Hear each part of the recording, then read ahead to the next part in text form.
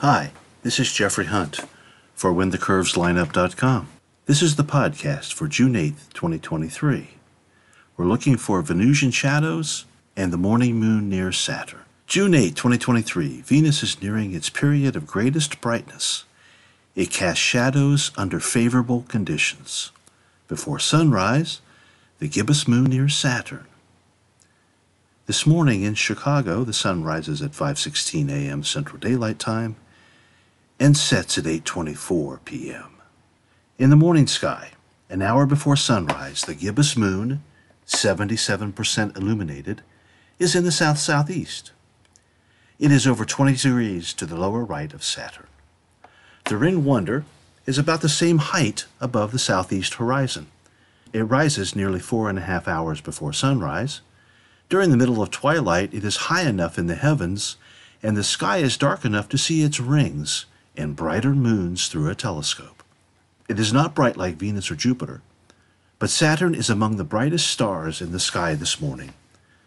The planets, shining by reflected sunlight, are star-like to the unassisted eye. Bright Jupiter is over 10 degrees above the eastern horizon at this hour. It is not high enough for clear telescopic observation. Its image is blurred and reddened by the thick layer of atmosphere when viewed near the horizon. This is how the sun and moon appear orange when rising or setting, and they are considerably dimmer than when higher in the sky. During the evening, incredibly bright Venus shines from the west after sundown. The evening star is over 20 degrees above the horizon an hour after the sun sets. It is advancing eastward against Cancer, the seemingly dim region between Regulus, Leo's brightest star, and Castor and Pollux, the Gemini twins. The evening star is 10.6 degrees to the upper left of Pollux and 8 degrees to the lower right of Mars. Mars marches eastward slower than Venus, and the gap closes each evening.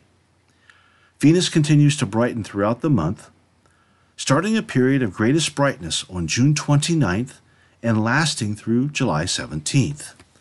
The planet is so bright that it can cast shadows. Unlike standing outside on an evening with a bright moon, seeing shadows cast by Venus needs some unique circumstances. An evening without the moon and no outdoor lighting are needed, a scene unlikely from urban or most suburban settings. In a darkened room facing westward, place a sheet of paper or white bed sheet on the wall opposite the window. Allow your eyes to adapt to the darkness and look for shadows from objects outside the window. If the horizon is obstruction-free, place a window cling or objects on the windowsill to cast shadows. As twilight ends, look for shadows on the white screen. Perhaps photograph the screen and look for the shadows. As Venus appears lower until it sets over 3 hours after sundown, the shadows should move higher up the screen. As the sky darkens further, use a binocular to spot the Beehive star cluster in the same field with Mars or Venus. With the cluster at the center of the field, Mars is to the upper left. Then slightly shift the binocular to the lower right to bring Venus into the field, but Mars is outside the view. This Venus-Mars gap shrinks each evening. 2 nights away, Venus and Mars fit snugly into the same binocular field. On the 13th, Venus passes the Beehive. Thank you for listening.